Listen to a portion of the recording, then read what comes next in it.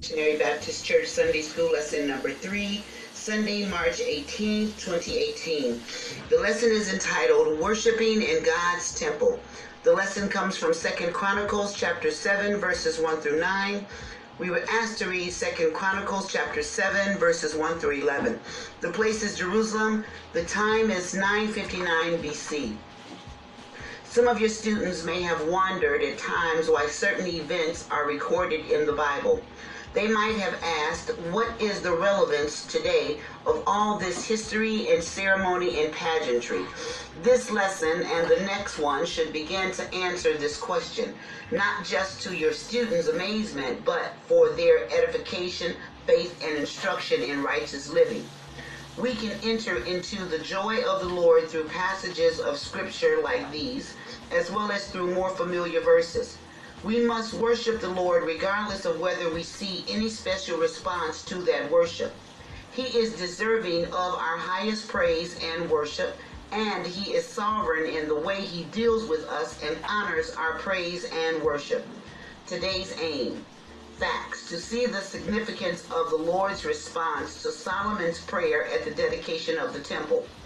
Principle. To see that God may also respond to our worship, although in a smaller and less dramatic manner when we obey Him in worship. Application. To worship God, expecting Him to respond in a way that honors Him and blesses His people. Illustrating the lesson. Psalms 51:17 reminds us that the sacrifices of God are a broken spirit and a contrite heart. Practical points. 1.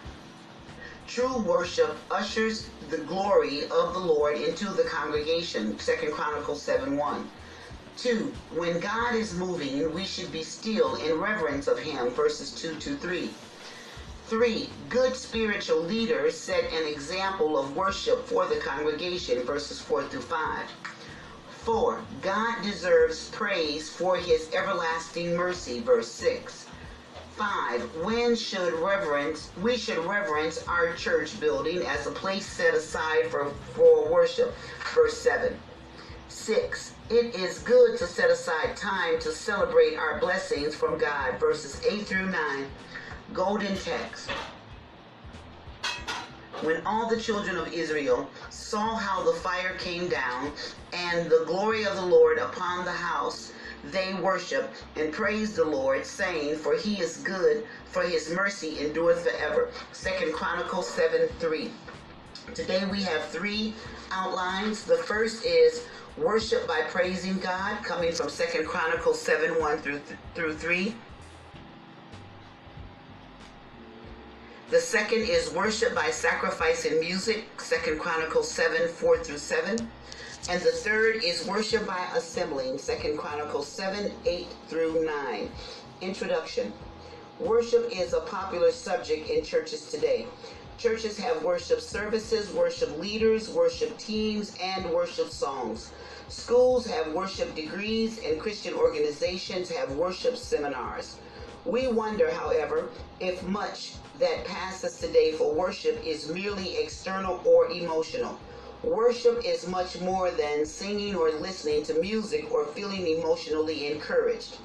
True worship is consciously thinking about God and His greatness. The Lord can certainly use the different parts of a service to promote worship, but in the end, worship is a personal matter within each believer. Sometimes worship may result in an outward expression, but we should not fall into the trap of thinking that worship always has to be shown outwardly. As we pursue our study of how ancient Israel acknowledged God and followed in His ways, we discover that one of the elements of following God's way was true worship. Our study in 2 Chronicles 7 helps us get a clear picture of how we should truly worship our great God.